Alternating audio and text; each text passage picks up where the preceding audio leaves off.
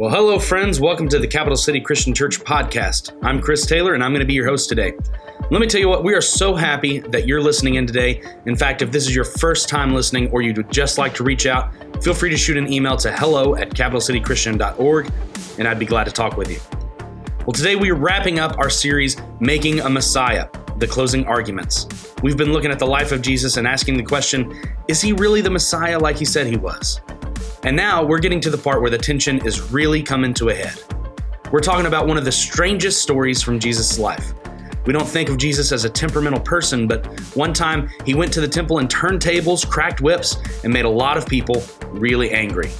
What gave him the right to do that? Why did he do that? Let's find out from our senior minister, Dr. Stephen Doc Pattison. Good morning. Some great praise songs this morning, weren't there? Isn't that cool? How many of you guys really consider yourself a child of God? Okay? Listen, if you are a genuine child of God, you'll be pulling for Oregon this afternoon. God will be.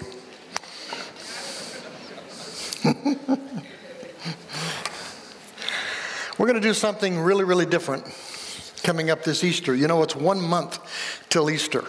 Kind of cool. This is kind of the biggest celebration day that we have as Jesus followers, because we remember Jesus Christ risen from the dead.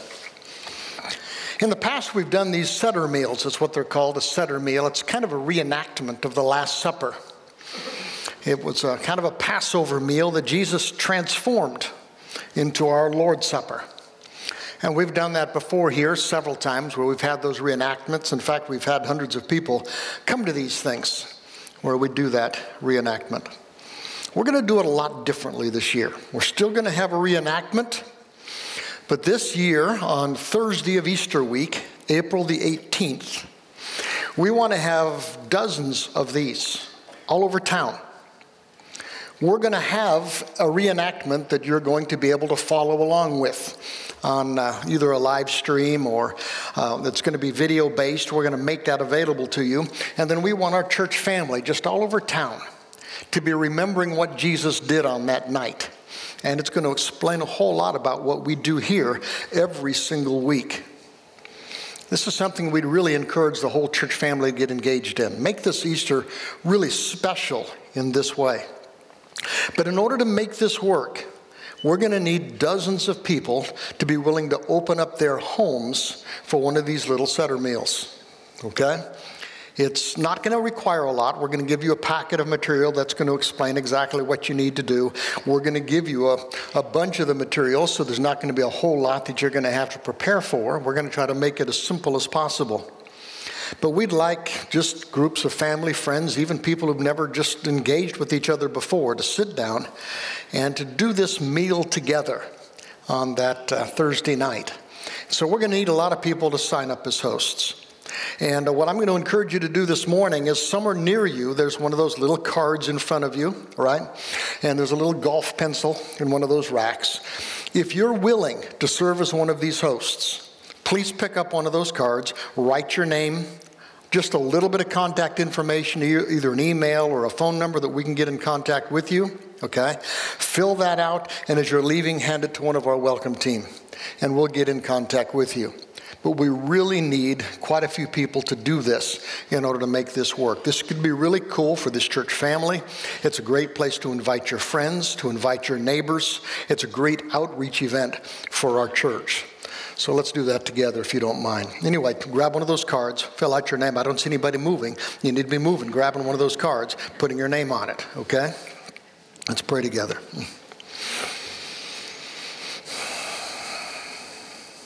Father, we really do want to honor you. We believe that you are the Messiah, that you are the Son of God. You've come to be our Savior, you've come to be our Lord, and that life works best when we put you right in the center. We're going to look at a scene this morning, Lord, that just shows the audacity of Jesus as our Lord. Help us to understand its power, not only back then, but for us. In the name of Christ we pray. Amen. Scene we are going to look at today really does show again that Jesus is really, really good, but he's anything but tame. We don't serve a tame God. Now, all around you, probably all around your life, home, work, just around you, culturally, there are these power struggles. Wherever you look, there are these power struggles as people kind of fight for what I want, what I like, what I need for my rights, right? You've seen those kind of things. It seems like for so many, life is just a sequence, a series of power struggles. Sometimes it's at home. Who's the boss at your house? Mom? Dad? A lot of houses, it's the kids. If you've got a baby, it could be the baby is the boss at your house, right? Kind of demanding everything. For some of you guys, it's even a dog or a cat. You guys need help. Just answer the question, who gets to control the remote at your house? Who gets to decide whether or not you're going to get up and go to church this next morning? And it comes out in so many other ways, you know. You've seen it in the news. What's wrong with slipping a little money under the table to give your kid an advantage, going to school or at play? Power struggles. How about at church? Who's the boss at church? I mean, so often, way too often, there are all these power struggles at church. Who gets to set the direction for a church? The preacher? The elders? Those who've been here the longest? Those who give the most money? Those who are the loudest? Who gets to decide what kind of a church this church, Capital City, will be? Or culturally, all these power struggles. How about one of these cultural power struggles? A woman has the right to choose, doesn't she? After all, it's her body. Who has the right to tell her what to do with her body? Or other ways. How about in D.C.? Who's the boss in D.C.? Trump? Pelosi? Mueller? Ocasio-Cortez? Who do you think? Or do you think it's okay to crack an egg over the head of someone who's disagreeing with you? You saw that in the news last week. Power struggles. What I want, what I like, what I need, my rights. Battles over control, over power. We're going to get back to that stuff in a few minutes. See, if you want to talk about power struggles, this is the Temple Mount in Jerusalem today. And it's still in the news. It's always in the news. If you want to stir up a real fight, just disrupt the balance there on Temple Mount. Muslims, Jews, Christians, all of them jockeying for power, elbowing each other. What I want, what I like, what I need, my rights. Right now, the Temple Mount is under Islamic control. In fact, the Al-Aqsa Mosque has been there for 1,300 years. A long time. The mosque, the Dome of the Rock, up on that mount is considered the third holiest spot in Islam today. But that's also where Solomon's temple was 3,000 years ago. And it's where the Jewish temple was 2,000 years ago when Jesus went to that temple. And today it is the single holiest site in the world for a lot of Jews and even for a lot of Christians, with a mosque sitting right where they think the temple of God should be. So every once in a while, a Jewish group or even some Christian group is going to go there and they're going to stir things up by talking about tearing the mosque down, right? And rebuilding the temple. And if you want to stir a hornet's nest, just start stirring stuff up on Temple Mount. In fact, just in the last month, there have been over 60 arrests and fire bombings right there. And it's not just about what's on top of the Temple Mount, even along the edges. There are those huge stones along the edges. They were part of the wall that surrounded the temple all the way back in the time of Jesus. It's called the Western Wall. Some people call it the Wailing Wall.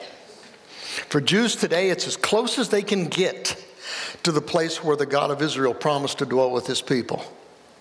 So they go there to pray, and some of them write their prayers on little slips of paper, and they slip them into the cracks of that between those stones. And some of you guys in this room have actually been there and seen that. It's pretty cool.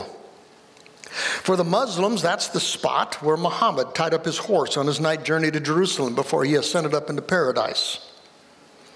So you want to stir up a hornet's nest? Create a scene right there, right around the temple. See what happens. It's an emotional place. And I'm telling you guys, all that is simply child's play compared to the emotions that were attached to the temple back in the time of Jesus. You want to stir a hornet's nest? You want to start a fight? You want to die? Create a scene in the temple. Pick a fight in the temple, which is what Jesus did. When I told you last week that Jesus went to Jerusalem to pick a fight, and when he did, he was essentially telling him this: you either crown me or you kill me, but I'm not going to let you ignore me. And without a doubt, one of the reasons they decided to kill him is what he did in the temple on that day. Guys, the temple back then was the heart of Judaism. It was the symbol of Judaism. It's where so many of Israel's greatest stories had gone down. It was the subject of some of their greatest songs. You don't mess with the temple. That's not only going to enrage the Jews, it's going to stir up the Romans too, because they didn't let people mess with other people's temples, because they knew that that would always stir the people up. I mean, think about how people respond today when you hear about a bombing in a mosque, or a bombing in a synagogue, or a bombing in a church. I mean, it's been in the news, hasn't it? 50 people gunned down in a mosque last week in New Zealand. 11 people gunned down in a synagogue in Pittsburgh a couple of months ago. Church shootings in Texas and Tennessee and South Carolina over the past couple of years. And people always get really fired up. Imagine those emotions on steroids back then. Back then, for the Jews, the temple was an irreplaceable way to do life with God, for God, God's way. It was way more important to them than a church like this is to us. It's kind of like God's house on earth. Now, they knew that God couldn't be contained in a building for pretty sakes. They knew he was omnipresent. He was too big. He's everywhere. But they believed that the temple was kind of the touch point for God's presence on earth. In fact, they even narrowed it down. Back then, they had all these courtyards. This is the outer courtyard. There's an inner courtyard inside this little tiny wall. This courtyard here. There's a courtyard further in. This outer courtyard was the courtyard of the Gentiles. Even the Gentiles could go into the outer court of the temple, but just no further in. In fact, there were signs on this little wall that said if a Gentile went past that sign, they'd kill him. And they would.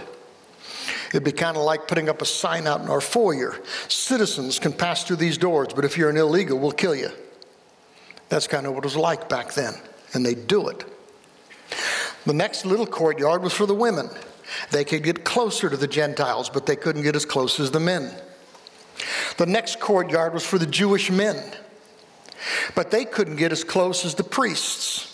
And even the priests couldn't enter the Holy of Holies, just the high priest, just one day a year, and only if he had a blood sacrifice, and only if he had a rope tied around his ankle, because if he died inside, they'd have to yank him out because no one else could go in and get him out. Pretty amazing. The closest you could get to God on earth in their eyes. You just don't mess with the temple. I mean, back then, for the Jews, the temple was how to do life with God, for God, God's way. It was the place they offered their sacrifices to God, and that's how they did life with God. In fact, it was the only place where they could legitimately go and offer sacrifices to their God.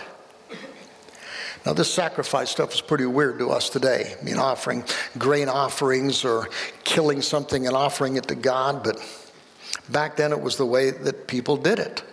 If you wanted your sins forgiven, if you wanted to be spiritually clean, if you wanted peace with God, you offered him sacrifices. So if you mess with the sacrifices, how are your sins going to be forgiven? How are you going to be clean? How are you going to have peace with God? So every single day, the priest would be in the temple offering sacrifices to God. Every day, the Jews would go to the temple to offer these sacrifices to God, and all these different kinds of sacrifices for every different part of their life with God. They had burnt offerings and peace offerings every single day, kind of like our Lord's Supper to them. They'd bring these sin offerings and these guilt offerings to get rid of their sin or to cleanse their impurities. These things were necessary, they believed, to be acceptable to God. You don't mess with the temple. I mean, even Rome, This was a client state right now. Even Rome was in control of the whole thing. Even Rome recognized that you don't go ahead and mess with the temple. In fact, they actually had a fortress built right in the wall of the temple, the Antonia Fortress, so the soldiers could respond to any kind of unrest in the temple itself. They had their police at hand. The Jews had their police at hand. You don't mess with the temple. Unless you're Jesus. And he was picking a fight. He was entering into town and said, "Crown me or kill me." Let me tell you what happened. I'm going to back up just a little tiny bit. It's a Sunday, maybe a Monday. They're not absolutely sure which. It's somewhere around the 1st of April, almost this time of the year. 30 AD, likely. Up till now, whenever people started saying out loud that Jesus might really be the Messiah of God, he'd say, "Shh, don't spread that around yet." Because he knew that once that was spread around, they'd try to kill him, and he wasn't ready to die yet. He still had things to do, some prep to do. But now everything changes. We looked at it last week. This is kind of his coming out, his going public, his pulling down the veil. He tells his disciples to get him a donkey, a little one, because Zechariah the prophet had prophesied that the Messiah would enter Jerusalem on a young donkey. And he chose to ride into Jerusalem on the Mount of Olives, down the Mount of Olives, because Zechariah the prophet had predicted that the Messiah would plant his feet on the Mount of Olives. And people started putting their robes down in front of him. And they started grabbing these palm branches and waving them and putting some of them in front of him, acknowledging him as God's Messiah. And he didn't tell them to hush up this time. The leaders came to Jesus and they said, "You need to tell the people to hush up. Otherwise, we're going to have a disturbance here and it's going to be responded to." And Jesus says, "Not this time. Crown me or kill me, but you won't ignore me." Now, we talked about that stuff last week, and if you really want to dig into that stuff deeper, you can go onto our website and you can still catch up. Well, here's what happens next. Remember, Luke is the guy we're following his account. Luke researched all this stuff carefully. He talked to the eyewitnesses. He says there's this cheering and this jeering of Jesus as he's entering into town. And then as Jesus came closer to Jerusalem and he saw the city ahead, Jesus began to cry. He began to weep. How I wish today that you of all people would understand the way to peace. But it's too late now. And peace is hidden from your eyes. And then he says this. He says, before long, your enemies are going to build ramparts against your walls. They're going to encircle you. They're going to close you in from every side. And that happened 40 years later. They're going to crush you to the ground. Your children are going to go with you. Your enemies will not leave a single stone in place. And they didn't. Because you didn't recognize it when I was here. When God visited you. See, if you read between the lines, Jesus is weeping, he's crying. He knows exactly what's going to happen. He knows that most of the people are going to turn their backs on him. He knows they're going to kill him. They're going to kill their God in less than a week. And even after he walks out of the tomb, 3 days later, he knows that most of the people there are still going to reject him. And it breaks his heart. It breaks his heart. And within the lifetime of many of those who were there listening to him, the Romans would surround Jerusalem. They would crush it. Tens of thousands of Jews would be enslaved or killed. The temple would be torn down completely. Jesus said these things out loud this time. Do you think he's picking a fight? And what he does next, he just keeps piling it on. You see, too many people have this notion of Jesus as mild and gentle and meek, right? That's a myth. Jesus was good, but he was not tame. He had come to town to pick a fight he intended to lose. Or so it seemed, at least for a couple days. And if you want to pick a fight, if you want to get yourself killed, just pick a fight with the biggest bully in the neighborhood, right? Just poke him right in the eye. Do it right out in public and find the biggest hot spot possible to poke him. It's their feast of Passover. Tens of thousands, this is a modern picture, but it would have looked something like that. Tens of thousands of Jewish pilgrims are flooding into Jerusalem from all over the world to celebrate the Exodus. That's when Moses was used by God to pull the people out of Egypt, if you remember the stories. I mean, as preparation, all of the groups of pilgrims, 10 or 20 in a group, they had to have a lamb for their sacrifice. Josephus, actually, who's a Jewish historian at that time, and exaggerates a little, but still, he tells us that 255,000 lambs were bought, killed, sacrificed during Passover week. 250,000 of them. Most of the pilgrims couldn't bring a lamb with them.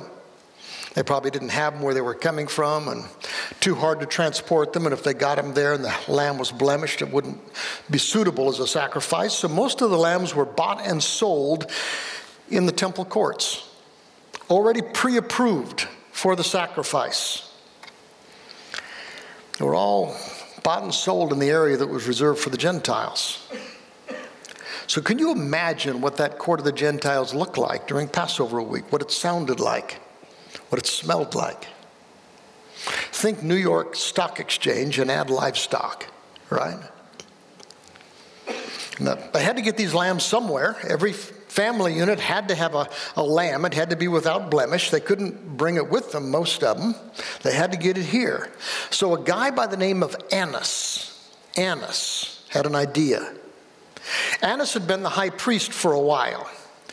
After he finished as high priest, he passed the job around to his sons, but he was kind of the power behind the temple. He was the godfather of that area. And he had these bazaars set up in the temple courts where pilgrims could buy their lambs with a little extra for his pockets. And everybody that came in had to pay a tax, but they had to pay it in Jewish coins. So he had these money changers set up in the temple where they could exchange for Jewish coins for a little extra money. He became a very, very, very rich man. Well, here's what Jesus does next. Luke says Jesus entered the temple. He began to drive out the people selling animals for sacrifices. And this is what he said. He says, the temple, my house, will be a house of prayer. My temple, my house, will be a house of prayer. You've turned it into a den of thieves.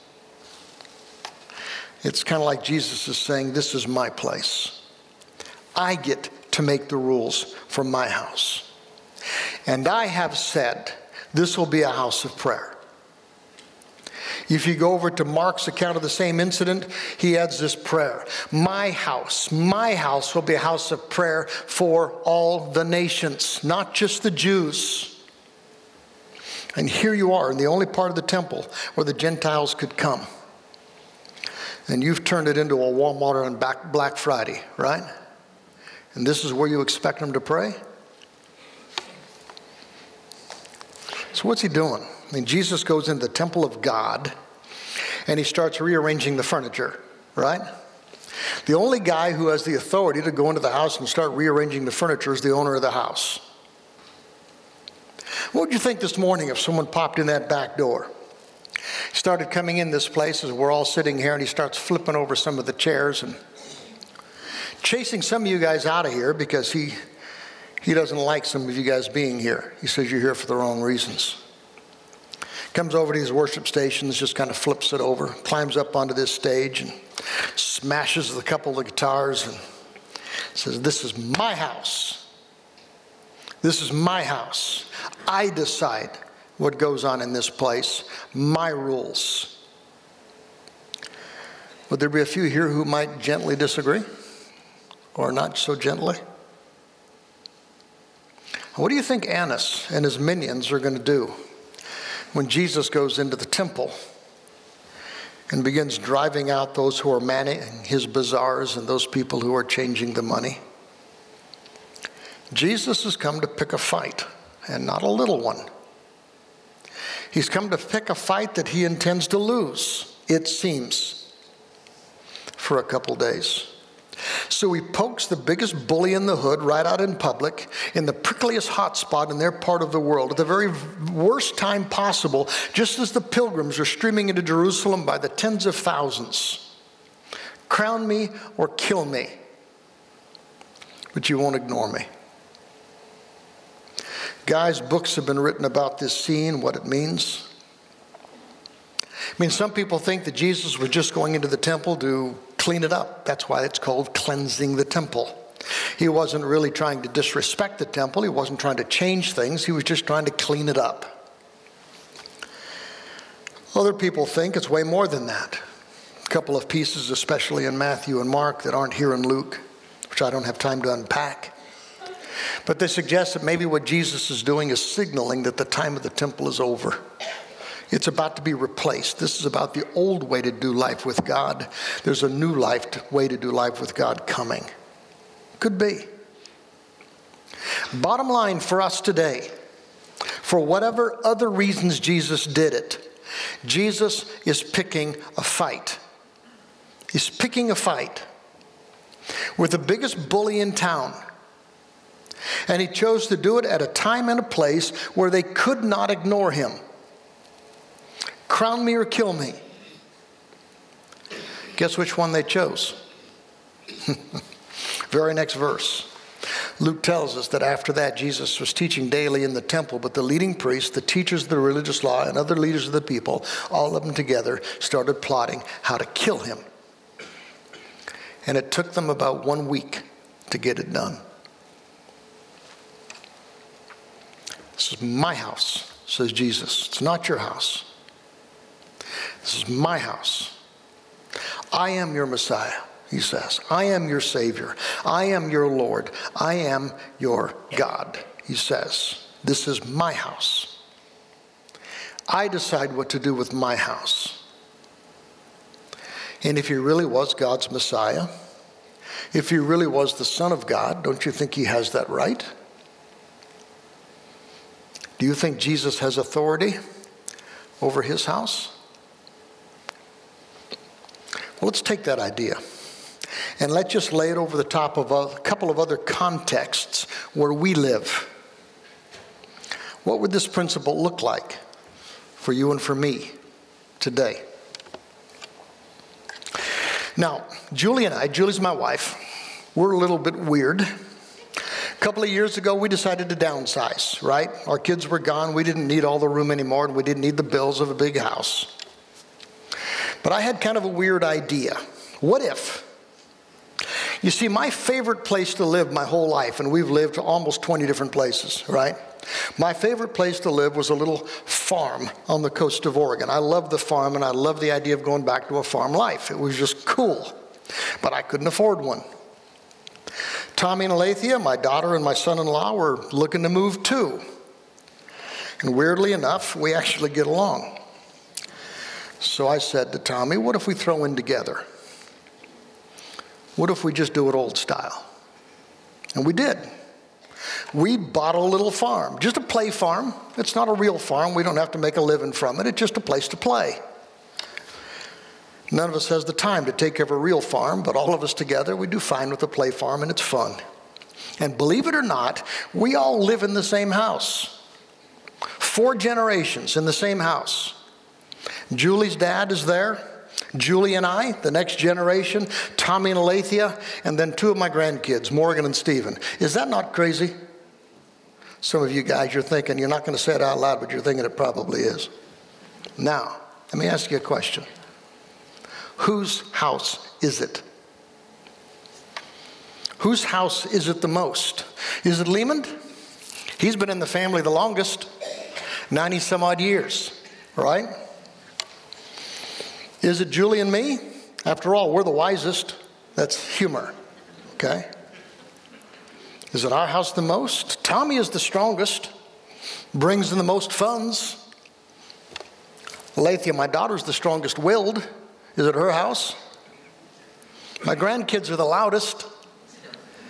Is it their house? Whose house is it most?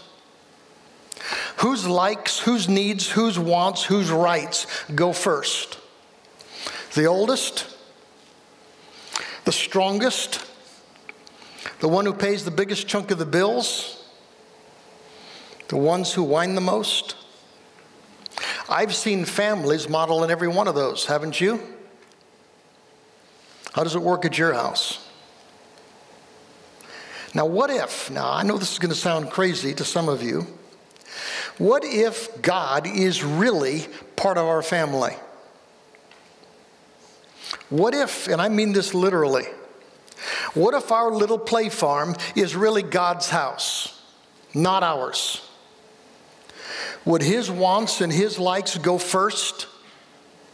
Would his rules trump any of our rules at our house? Would he get to dictate how we treat each other? Would he have a say in how we spend our money and our time? How would he complete the sentence for our place? My house shall be a house of... How would he complete that sentence at your house? My house shall be a house of. And what if we actually believe that here at Capital City? What if we actually tried to live it out? I'm telling you guys, every single family here at Capital City would be healed. Do you believe that? Every family would experience healing. What about this context? Just out of curiosity, how many of you guys were part of this church family before I ever got here? Would you mind standing up if you don't mind? If you were here before I got here to Capital City, would you stand up? That is so cool. Guys, these are incredibly faithful and incredibly tolerant people, right? You can go ahead and sit down if you want. They really are. I'm serious. It's amazing what they have done. How many of you guys have only been connecting with this church family for a year or less? Would you mind standing up? You don't have to be a member, but you've just been coming here in the last year or so. A number of you.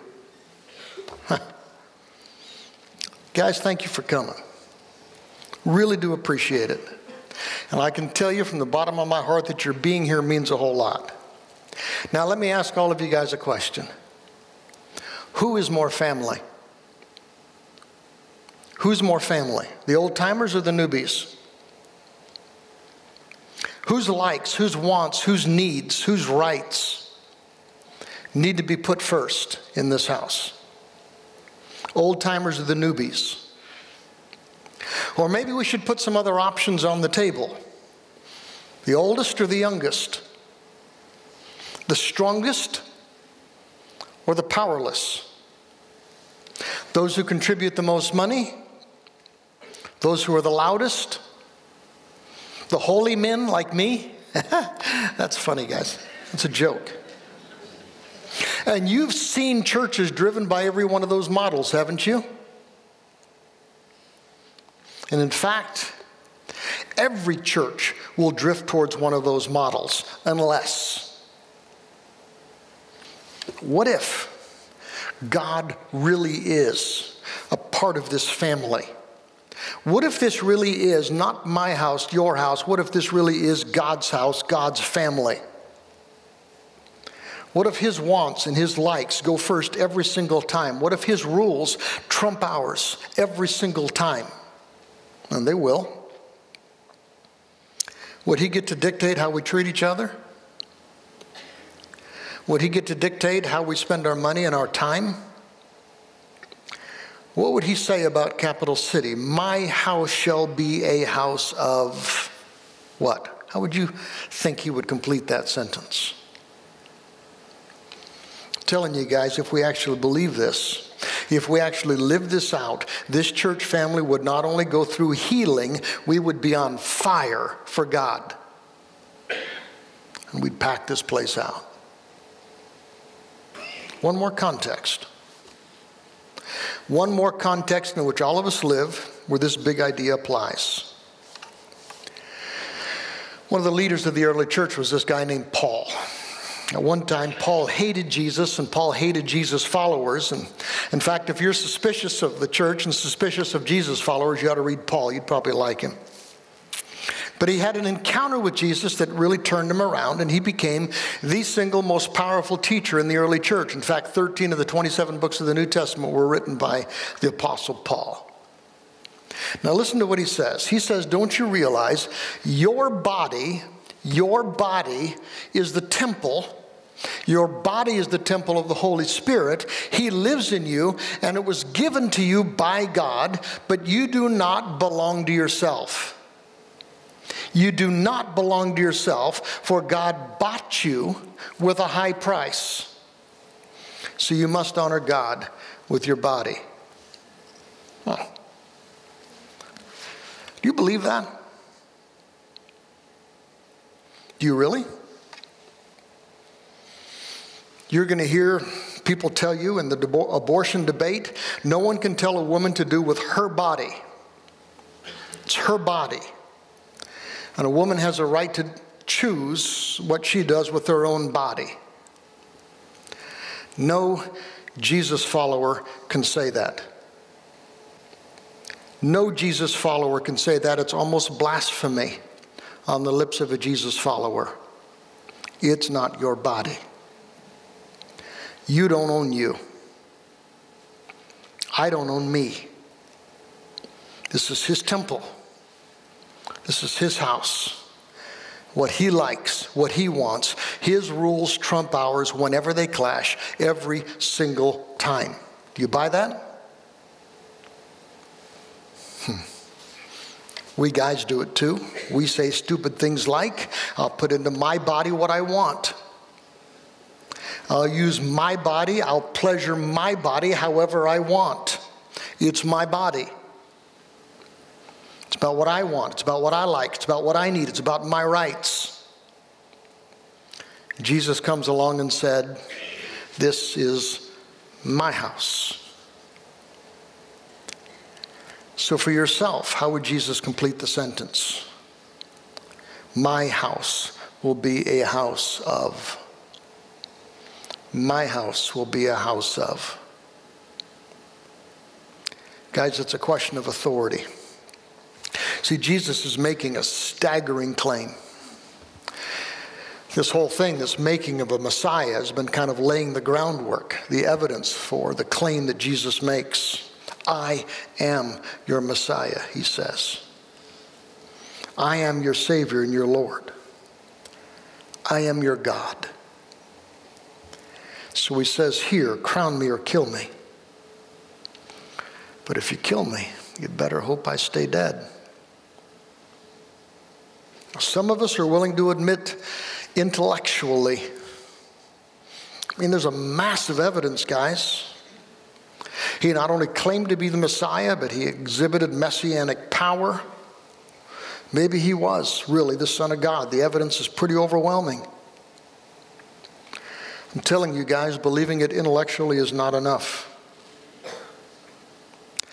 And some of you guys are honest enough to look inside and you're willing to admit that maybe you do need some saving. And you're willing to ask Jesus Christ to be your Savior, which is cool. It's just not enough. He's come here to be our Savior and our Lord. And we will discover that when we allow him to be both our Savior and our Lord, life works. It works here. It works forever. We were made to do life with God, for God, God's way. Are you willing? I'm going to say a prayer, and then I'm going to just say a couple more words as we get ready to wind this stuff down. Let's pray together for just a moment. Father, we're so grateful for Jesus and his courage, his power, his messianic actions that just establish beyond a shadow of a doubt his claim to be our Messiah and our God. Give us the wisdom to become people of God. Help us to taste the life that you made us to live. A life of purpose. A life of courage. A life of joy.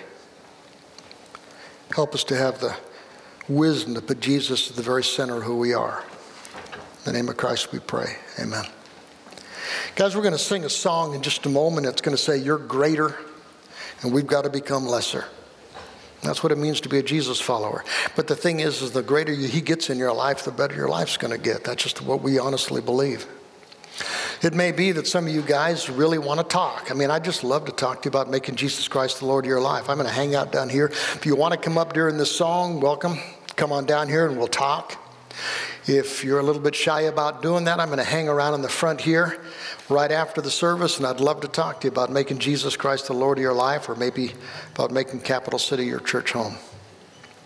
Right now, if you've got a decision to make, if God's nudging you, don't push back. It's never wise to push back when God nudges on you. Okay? Let's stand and sing this song together.